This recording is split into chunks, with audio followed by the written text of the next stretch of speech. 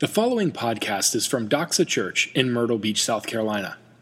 For more information about Doxa Church, please visit us online at www.doxachurch.org. I also want to say this before I get to the meat of what I want to talk about this morning. I was watching last night. We were traveling yesterday. And I got home last night and I was watching the footage from Charlottesville. And this should go without saying, but unfortunately, apparently it doesn't. White supremacy is a sin. And anything associated with that, whether it is overt or subtle, is a sin. And we should be not only praying for a peace as in a stop in violence in Charlottesville or elsewhere, but we should be praying for reconciliation. We should be praying for whatever color skin that we have, that we would be humble as believers and yet bold to speak the truth. And I hope that we here in this room and we who are a part of this community would not just watch the events from Charlottesville and the issues that are going on around white supremacy and racism from afar, but that we would engage in it. We would engage in it as a light. We would engage in it as truth tellers. We would engage in it in a humble way, and we would engage in it particularly if you have, maybe if you're not, there's not many people quite as white as I am, but if you are somewhere in the hue side that I am in, that you would particularly be humble, that we would be particularly be humble to try to hear and listen to what it would be like to have a darker hue of skin in America today. And I pray that we would be a force for good, that we would be praying for peace, but also more than a lack of hostility, we would be praying for reconciliation.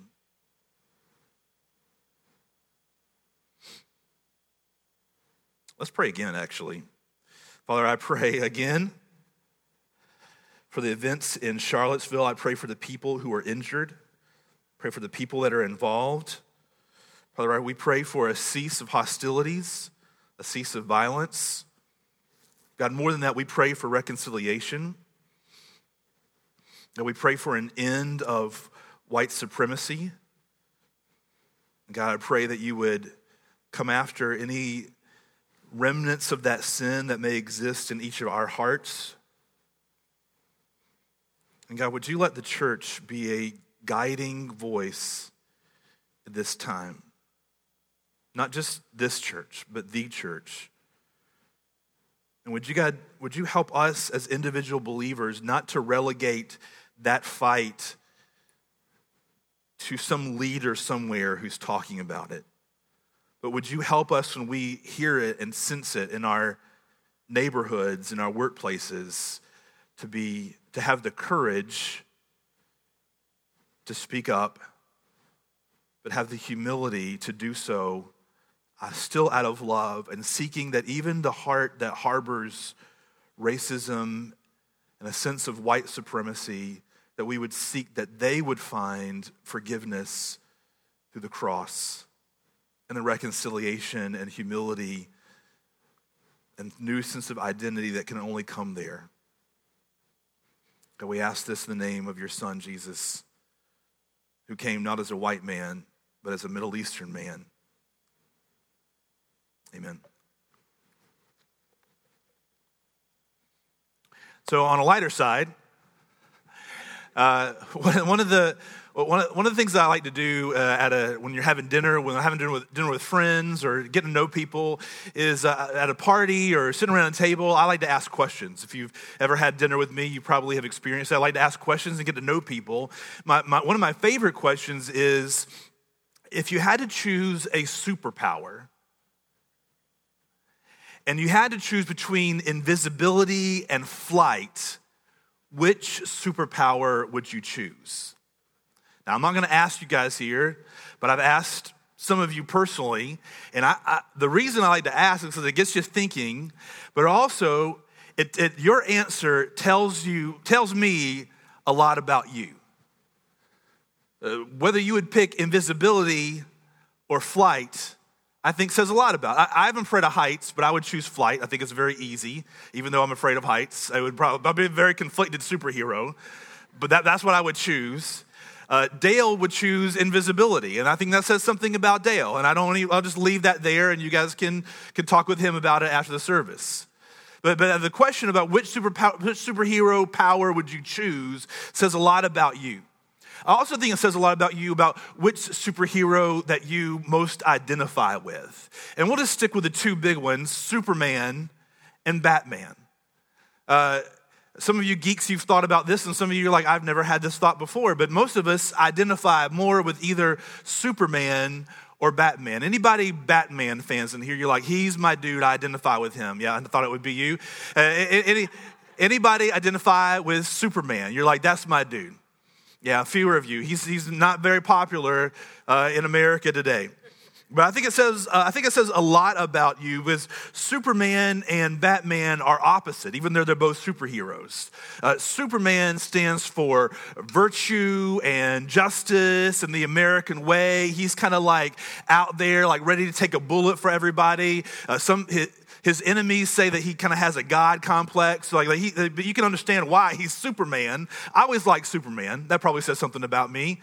Egotistical, I don't know. I always thought that sounds like awesome. And to me, to be Superman, an alien who has superhuman strength and can fly and faster than a speeding bullet and has X-ray vision, that seemed more plausible than a guy who's a billionaire who is has no particular superpowers, but is amazing at everything that he does and can do all the things that Batman. That just didn't seem very, but Batman's kind of ruled by vengeance and anger. He's marred by this terrible tragedy in his childhood, and he's ruled by vengeance and anger. He's ruled by vengeance and anger.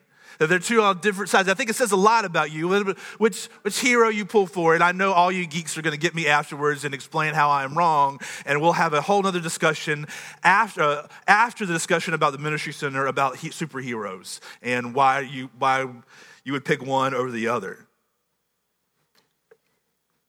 But that got me thinking about, who are our heroes today? Who do we lift up as heroes personally and to our kids? I think we talk about heroes less, even though we watch them more on movies and television than we ever have. If a film is a super blockbuster film, it's more likely than not going to be about a superhero. We watch them on Netflix and on the theaters. We play them on video games. It's a huge, huge deal. And yet I think we talk about heroes personally and with our kids less than we ever have before. Who's your hero? Beyond Batman or Superman, who's your hero? Who do you look up to? Who do you pattern your life after? Who do you say, this is someone who is heroic in their lifestyle? What does it mean to be heroic?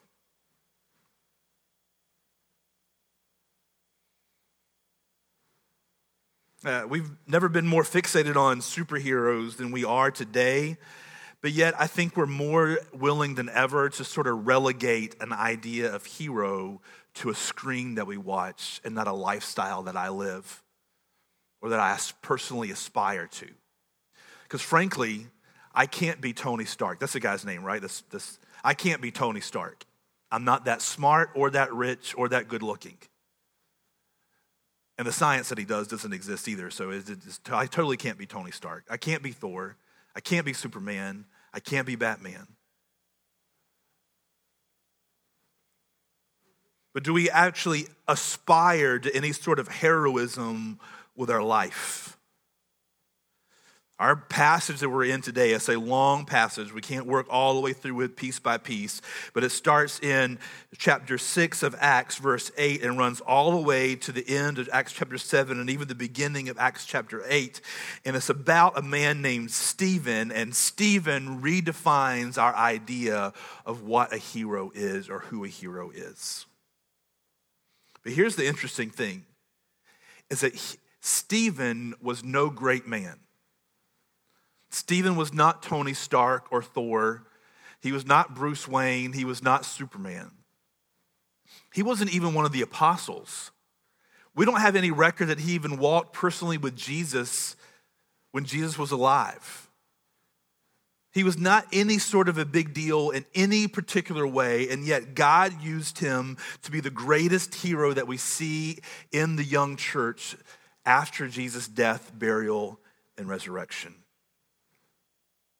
It's Stephen, just a normal, ordinary, Hellenistic Jew that many people would have looked down on because of his background. It's Stephen, not Peter, not John, not any of the apostles, who becomes the greatest hero after Jesus' resurrection.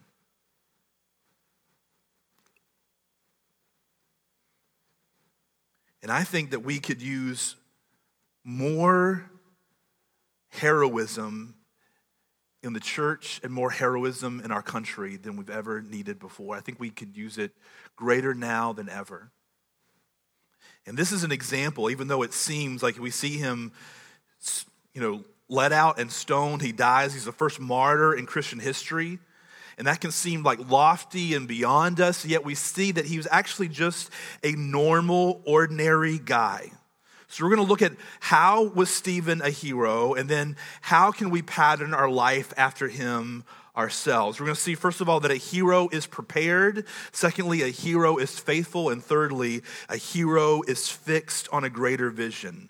A hero is prepared. A hero is faithful. And a hero is fixed on a greater vision.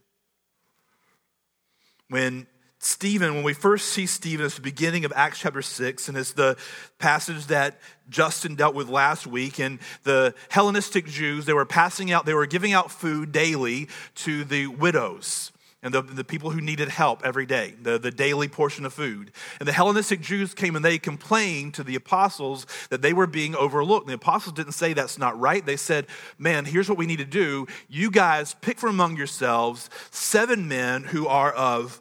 Look at verse 3. Therefore, brothers, pick out from among you 7 men of good repute, full of the Spirit and of wisdom, whom we will appoint to this duty. But we will devote ourselves to prayer and to the ministry of the word. And what they said pleased the whole gathering, and they chose Stephen, a man full of faith and of the Holy Spirit, and Philip, and all these other guys, so I'm not going to try to pronounce their name right now.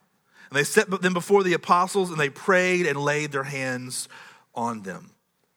And the word of God continued to increase. The number of the disciples multiplied greatly in Jerusalem, and a great many of the priests became obedient to the faith. The first thing we see about Stephen is he wasn't expecting a promotion. He wasn't expecting a job. He was just loving God and serving God. And there was a problem, and the apostles said, you guys need to pick out 7 guys who are full of the Holy Spirit and are of good repute and are men of wisdom, and we will appoint them to this duty. And the people said, hey, Stephen is a guy like that. Stephen is a guy who's been faithful, he's been preparing, he's been serving you, he's been serving God daily and regularly. And they said, here's a guy who is worthy of being chosen. And so they pick him and they make him a deacon. Then while he's serving as a deacon, verse 8, and Stephen, full of grace and power, he was chosen, now remember, just to serve tables, not just to serve tables, it was a great honor, but he was chosen to serve tables. That Stephen, full of grace and power, remember, it's just a normal, ordinary guy, serving God. They said, here's a guy who can serve tables, who can be faithful with it. He's full of the Holy Spirit. He starts doing that, and Stephen, full of grace and power, was doing great wonders and signs among the people, which is something that we normally see the apostles doing great wonders and signs. So he is preaching with grace and power. He's proclaimed the gospel of Jesus, and God was giving signs that what he was saying was true by him performing great miracles and signs and wonders as he was preaching. And the thing that stands out to me as we see this, that He's preaching and people get bothered. They get in an uproar. They call him. They seize him. They bring him before the council because he's preaching. People are coming to Jesus and they're bothered by that. And they bring him. They set up false witnesses who says that he's preaching against this holy place and the laws of the temple. They said that we heard him say that Jesus of Nazareth will destroy this place and will change the customs that Moses delivered us. And gazing at him who sat at the council, they saw that his face was like the face of an angel. And they said, Stephen, are these things so? And Stephen begins, the whole chapter 7 is Stephen, who, by the way, when he woke up this morning, didn't know he was going to appear before the council, didn't know he was going to be threatened, didn't know he was going to stand before them and have to give an account for what's been going on. But when they stand him before him, he gives the whole chapter 7. You know what chapter 7 is? This is why it's hard to preach on this chapter. It's the whole Bible. He stands before the council. They said, is what they're saying true? And he says, my brother, he's a born preacher like me. He said, listen to what, he didn't just answer the question. He said, let me give you a sermon. And he gives a sermon that gives the story of God and God's people, beginning back at Abraham, through Moses, through David and Solomon, all the way to the present day, all the way through the whole Bible. And they hear that, and he says, you are like your fathers, the prophets, who were always rejecting God's word. And not only have you rejected God's word like your fathers, the prophets, but you rejected the word himself, Jesus, who's the one that Moses and David and Solomon and Abraham were all pointing to. And you killed him yourself. And when they heard that, they were angry. Obviously, verse 54 is chapter 7. Now, when they heard these things, they were enraged and they ground their teeth at him. But he, full of the Holy Spirit, gazed into heaven and saw the glory of God and Jesus standing at the right hand of God. And he said, behold, I see the heavens open and the Son of Man standing at the right hand of God. They cried out with a loud voice and stopped their ears and rushed together at him. Then they cast him out of the city and stoned him. And the witnesses laid down their garments at the feet of a young man named Saul. And as they were stoning Stephen, he called out, Lord Jesus, receive my spirit. And falling to his knees, he cried out with a loud voice, Lord, do not hold this sin against them. And when he had said this, he fell asleep. Now, the thing that stands out to me, at the beginning of chapter 6, whenever he's chosen to be one of the people who are waiting tables, he's a man of good repute, full of the Holy Spirit and of wisdom. Then whenever God moves in as he preaches and moves in signs and wonders and people are coming to Christ, and then he stands before the council. At each step along the way, even though he was just a normal, ordinary man, he was prepared. He had prepared himself. A hero is first of all prepared. Stephen had studied. He had learned. He knew the Bible. He didn't wait till he was at a moment where he knew he was going to have to preach, or he knew he was going to lead a Bible study, or he knew somebody was going to ask him about something. He studied and prepared and learned beforehand. He dedicated himself to the task of preparing himself, preparing his heart, learning and growing. He knew the Bible. He knew that it was about Jesus. He was able to point, as they called him out, said, is this true? When he's standing before the council, he's able to point out how all the scripture is about Jesus. He had studied and he had learned. He knew the Bible to the extent that his mind and his heart had been enlarged. He didn't just have an enlarged mind. He didn't just know a lot about the Bible. He had studied to the extent that with the intention that his mind would be enlarged, but also that his heart would be enlarged. That as he would study scripture, God would show him himself to him out of his word, that he would show him Jesus out of his word, and he would use it, that God would use the word as he studied, as he read it, as he hid it in his heart, as he prepared himself, that God would use the word as the sharp two-edged sword that would divide even bone and marrow. It would come in and cut his heart. Have you ever experienced that? Where you are dedicated yourself to study the scripture and learn and grow, not just to learn and grow in your head, but to that God would speak to you as you study, and he would show you not only about himself, but he would show you things about yourself that you didn't know beforehand. That's the power of the word of God. It shows us, first of all, who God is, and then secondly, it shows us who we are. It pierces our heart and our soul. We should all be preparing and learning and serving the way Stephen was at each level, at each moment that we see him. Preparing means learning. It means growing in my mind. It means being dedicated to growing in my mind. It means being dedicated to growing in my heart. And it means being faithful with what God has given me in my hands. He had studied. He had prepared. He had learned. He knew the Bible. So that whenever each moment that he found himself in, just a normal guy, whether they're choosing who's going to serve the tables, or he's standing before the Sanhedrin, or they're about to stone him, that God had used the word to build him in his mind and to change him in his heart. So he was a prepared, effective servant at each moment in time.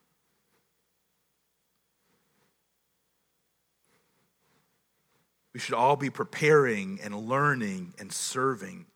We don't know what situations we're going to find ourselves in. We don't know what the future will hold. We don't know what tomorrow will hold at work or with your kids. You don't know what somebody's going to say or what opportunity. Have you ever found yourself in that situation? Like maybe you spent some time praying, God, help me to reach my neighbors, help me to speak your word to my coworkers. But then like you found yourself at a moment where like your friend or your neighbor or your coworker said something and you knew like they're asking me. They're telling me about how they're searching. They're telling me how their marriage is falling apart. I know there's an opportunity here to show them who Jesus is, and yet I don't know what to say to them. Stephen had prepared himself so that whenever he found himself in those moments, he had something to say. He was ready. He was prepared in his heart as well. We don't know what tomorrow will hold, but we can prepare today so we can be ready tomorrow for what God has for us, the situations that he'll put us in, ways that he can use us in the everyday life. Stephen prepared, he had studied, but he was also full of the Spirit. The remarkable thing about Stephen is how full of the Spirit he is at every turn. We see him in the beginning of Acts chapter 3 when they say, choose from among you 7 men of good repute, full of the Holy Spirit and wisdom. Stephen he wasn't full of the Holy Spirit because he had to do a job. He was full of the Holy Spirit because he was following after God with his whole heart. And that made him qualified for the next position that they had for him. And then him being faithful in the next position that God had him in as serving the tables made him qualified to preach the word with power and authority with signs and wonders following. And then that prepared him to be ready to face the council, and that prepared him to be ready to face the stones, which made him prepared to be ready to face his Lord.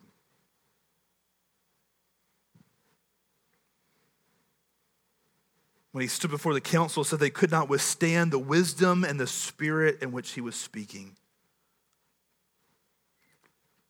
Then at the end of Acts chapter 7, but he, whenever they were stoning him, but he, full of the Holy Spirit, gazed into heaven and saw the glory of God. We can be filled with the Spirit.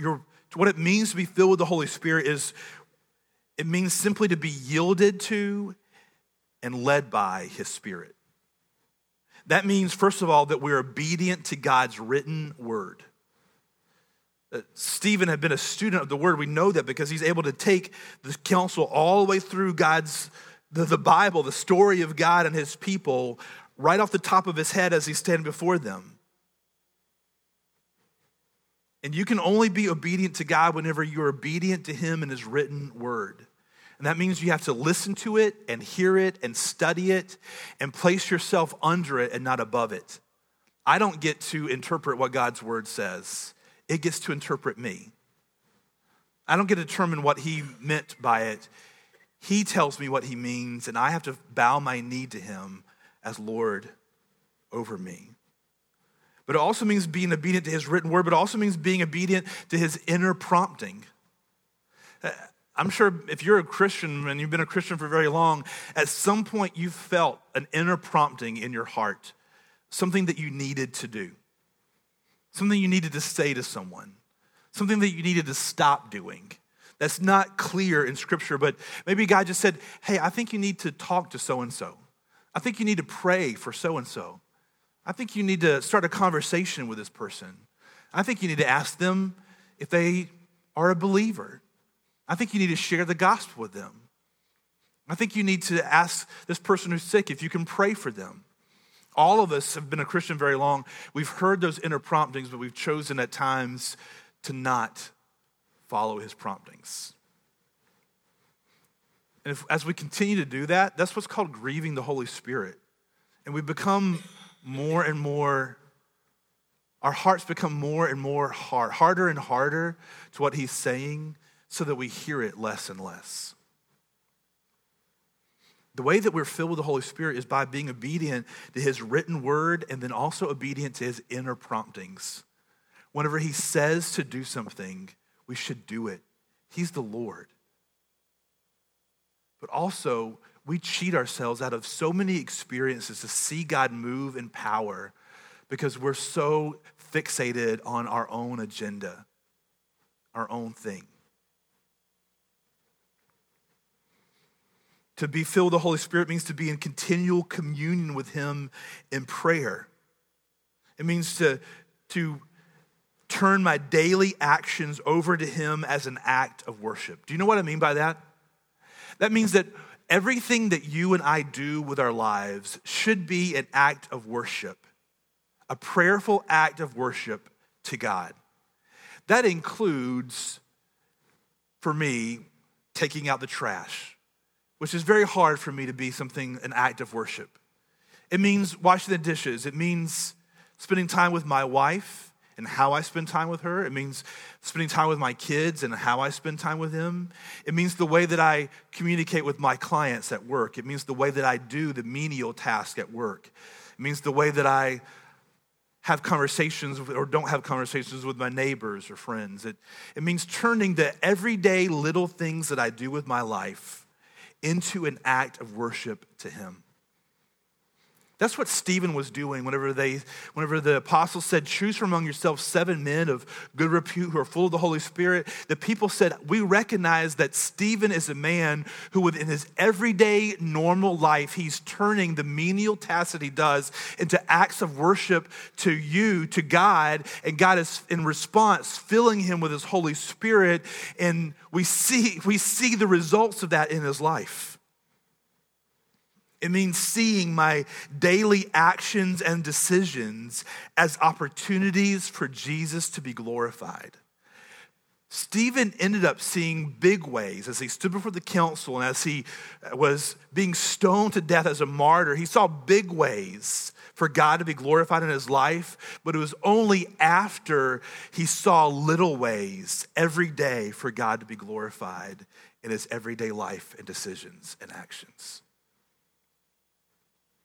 Stephen was prepared. That's how a hero is prepared, but a hero is also faithful. To be faithful means to be dedicated. It means to be steadfast or constant. It's not a word that we use very often anymore. It means to be dedicated, steadfast, and constant. Stephen was chosen because he had a good reputation among the believers. He had been faithful and constant before anybody had recognized him. He was faithful. He was dedicated to God and God's mission, and he was steadfast. He continued day in and day out, moment in and moment out, and God used that to prepare him to be a hero. But a hero is not just a hero in the big moments. A hero is a hero in the daily, small decisions that you make that God can use. Stephen was faithful before he was recognized. He was faithful serving the tables. He was faithful declaring the gospel with signs and wonders, even though there were people that he was not popular with. He was faithful in defending the faith, and he was faithful as he died. God used Stephen greatly as Stephen served God faithfully. God used Stephen greatly as Stephen served God faithfully. It's as we dedicate ourselves to God and we dedicate ourselves to the work at hand that we're providing the proper posture, the proper ground for God to use our lives to be heroes for his glory. Stephen dedicated himself to God, and he dedicated himself to each work at hand, whatever was at his hand. Before anybody recognized him, whenever he was simply serving tables, whenever he was preaching, all the way through, Stephen he wasn't dedicated to the great big thing. He was dedicated to the thing that God put in his hand at the moment. He was steadfast, he was dedicated, and he was constant.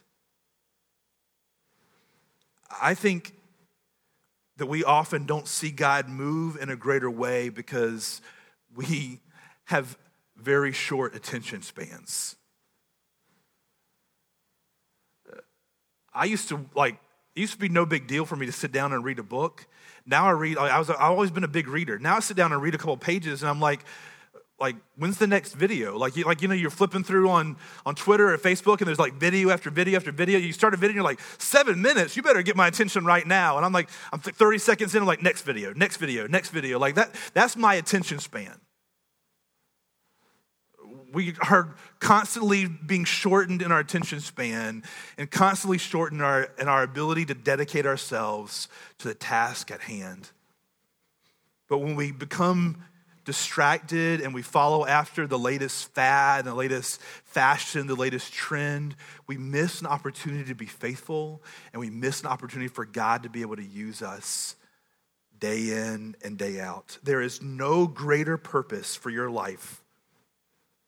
There is no greater purpose for your life than to simply be faithful where the Lord has placed you with whatever he has placed in your hand. There's no greater purpose in your life, no greater heroism that you can achieve in your life than to be faithful wherever God has placed you with whatever God has placed in your hand. There are many of us in this room, we think, well, God hasn't put much in my hand, and you haven't seen where he's placed me. My work is terrible. My apartment is small and it smells and I can't find the source of the smell. I don't like where I live or where I work. I don't like my friends. I don't like the city. I don't like my spouse. I'm not sure I like my kids. I don't like my car. I don't like anything that he has placed in my hand or anywhere he has put me. I had a greater purpose that I envisioned in my life. When you're young, you think like, man, my life is going to be amazing. And then you cross the line at some point where you think, what's happening? And then you get to the point where you either decide, am I going to give up in life, or am I going to be angry? Or am I going to view myself as a child of God who God divinely loves, and he has placed me exactly where I am. And he has put in my hands exactly what he has put in my hands. And if I am faithful there, he will fill me with his Holy Spirit, and I can follow in the footsteps of Jesus and Stephen and be a hero at that place, at that moment. And he may raise you up so you do greater things like he did with Stephen, or you may be the most ignored Christian in the history of the world. But you can be faithful, and you can be dedicated, and you can be prepared wherever God has placed you, whatever he has put in your hands, and you can see God move in amazing ways. Your world may feel very small, but he can use you in amazing ways in that world. And imagine what it would look like if even a room this size, scattered throughout the week, and dedicated ourselves to be faithful and prepared wherever he has put us with whatever he has put in our hands. And we could see, and God started moving in those places in amazing ways. Your world may be small, and my world may be small. Your circle of influence may be small, but put all those circles together, and it can do amazing things.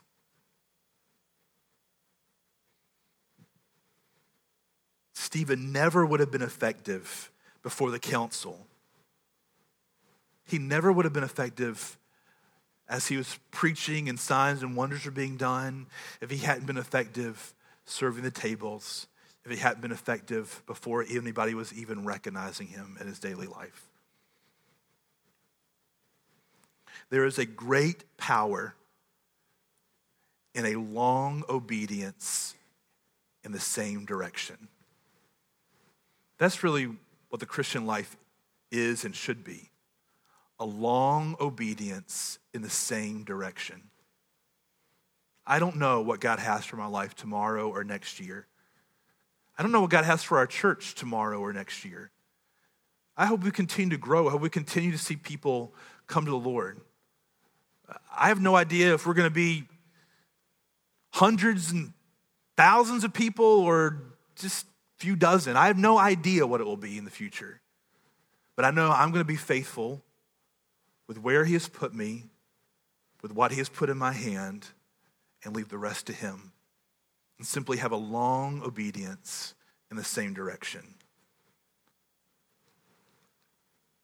Set a good course and hold that course until God changes it. Don't be pulled and distracted by the latest trends. That's a sign of Christian immaturity. That's when Paul is writing the church at Ephesus and he says, don't be, I hope that you, well, I'll just read it. I won't paraphrase it for you guys because I want you to hear it. Ephesians 4:13 and 14, until we all attain to the unity of the faith and the knowledge of the Son of God, to mature manhood or mature Christianity, to the measure of the stature of the fullness of Christ, so that we may no longer be children tossed to and fro by the waves and carried about by every wind of doctrine, by human cunning, by craftiness and deceitful schemes. It's Christian immaturity to be constantly distracted and carried about by different trends and ways, whether they're Christian trends or worldly trends or whatever the hot Netflix series is out this week or the hot movie or whatever it is that you're paying attention to this week, whatever you and I are into this week. Instead of being tossed to and fro by those, let's set our head, our face forward in one direction and hold that course until God changes it. And you know what that course is? Wherever he has put you and whatever he has put in your hands. A hero isn't always the flashy one. In fact, it rarely is. A hero is the man or woman who is constantly faithful to God where they are and with what they have. That's a hero. It's that posture that positions us for God to do something extraordinary with our life. But we often come fixated on the big thing in the future instead of the current thing now. And we become what A.W. Tozer called present atheists.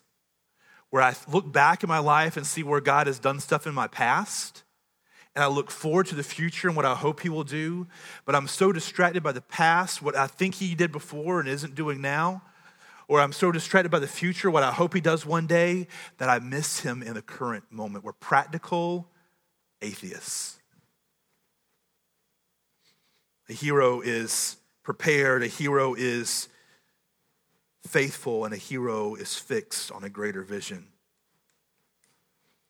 We have a great need for this kind of hero, this kind of hero that Stephen was, not just to the point of death, though he was a hero till then.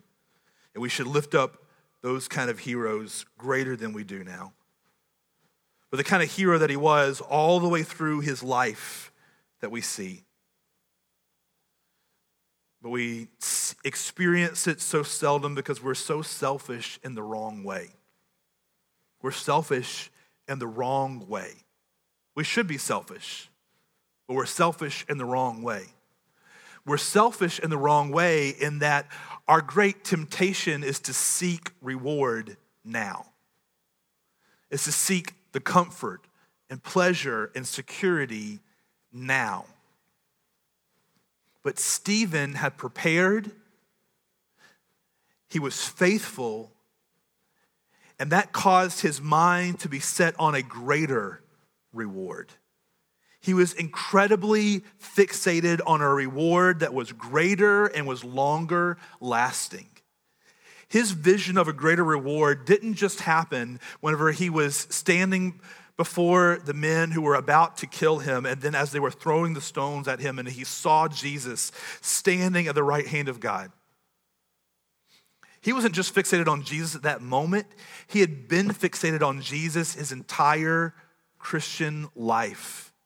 That's what gave him the power and the impetus and the ability to prepare and to be dedicated and fixated and faithful exactly where God put him with what God put in his hands, even if it led to a painful, bloody, ignominious death. Because he had his mind fixated on a greater reward.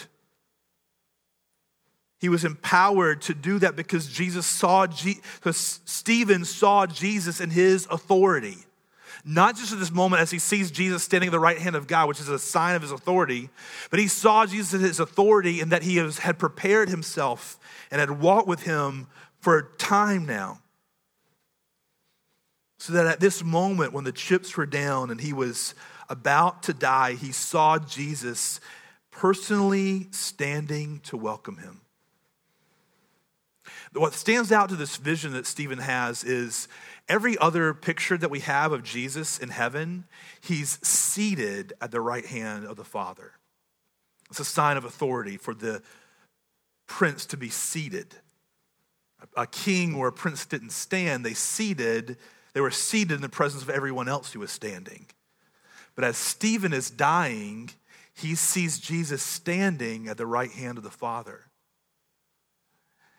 And we think that means that Jesus was personally standing with his arms stretched out to welcome Stephen. That was the great reward he was fixated on.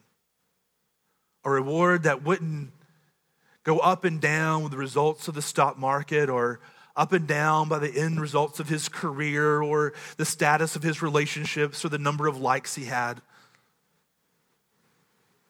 It was fixated on the one who had died for him and had done like he had, stood before a council wrongly condemned. And though Jesus stood, and as he was crying out as he was dying, he was receiving the wrath of God upon him that was due and owing to us for our sins. Stephen cried out to God at death, and he saw him welcoming him, standing with open arms. That's the greater reward. Jesus had been his reward all along. It was his great motivation. It's what empowered him, and it's what will empower us if we fix our eyes on the great reward. God isn't looking for superheroes. God is no more pleased by the Christian who has a big following on Twitter or has a huge podcast or has a huge ministry or a huge church or has gone overseas than he is with you when you are faithfully serving him wherever he has put you with whatever he has put in your hands. God isn't looking for superheroes. He's looking for ordinary people who will yield their ordinary selves and their ordinary lives to him. And here's the encouraging great news with that, is that there is no limit. The story of Stephen shows us there is no limit to what God can do with a simple, faithful witness. Let's make that our goal, nothing more, but certainly nothing less. Thank you for listening to this podcast from Doxa Church. We are so glad that you took the time to join us today. At Doxa, we exist to make disciples who joyfully worship Jesus with their whole lives. We invite you to join us. Doxa Church meets at 10 a.m. every Sunday at River Oaks Elementary School. For more information about Doxa Church, please visit us online at www.doxachurch.org.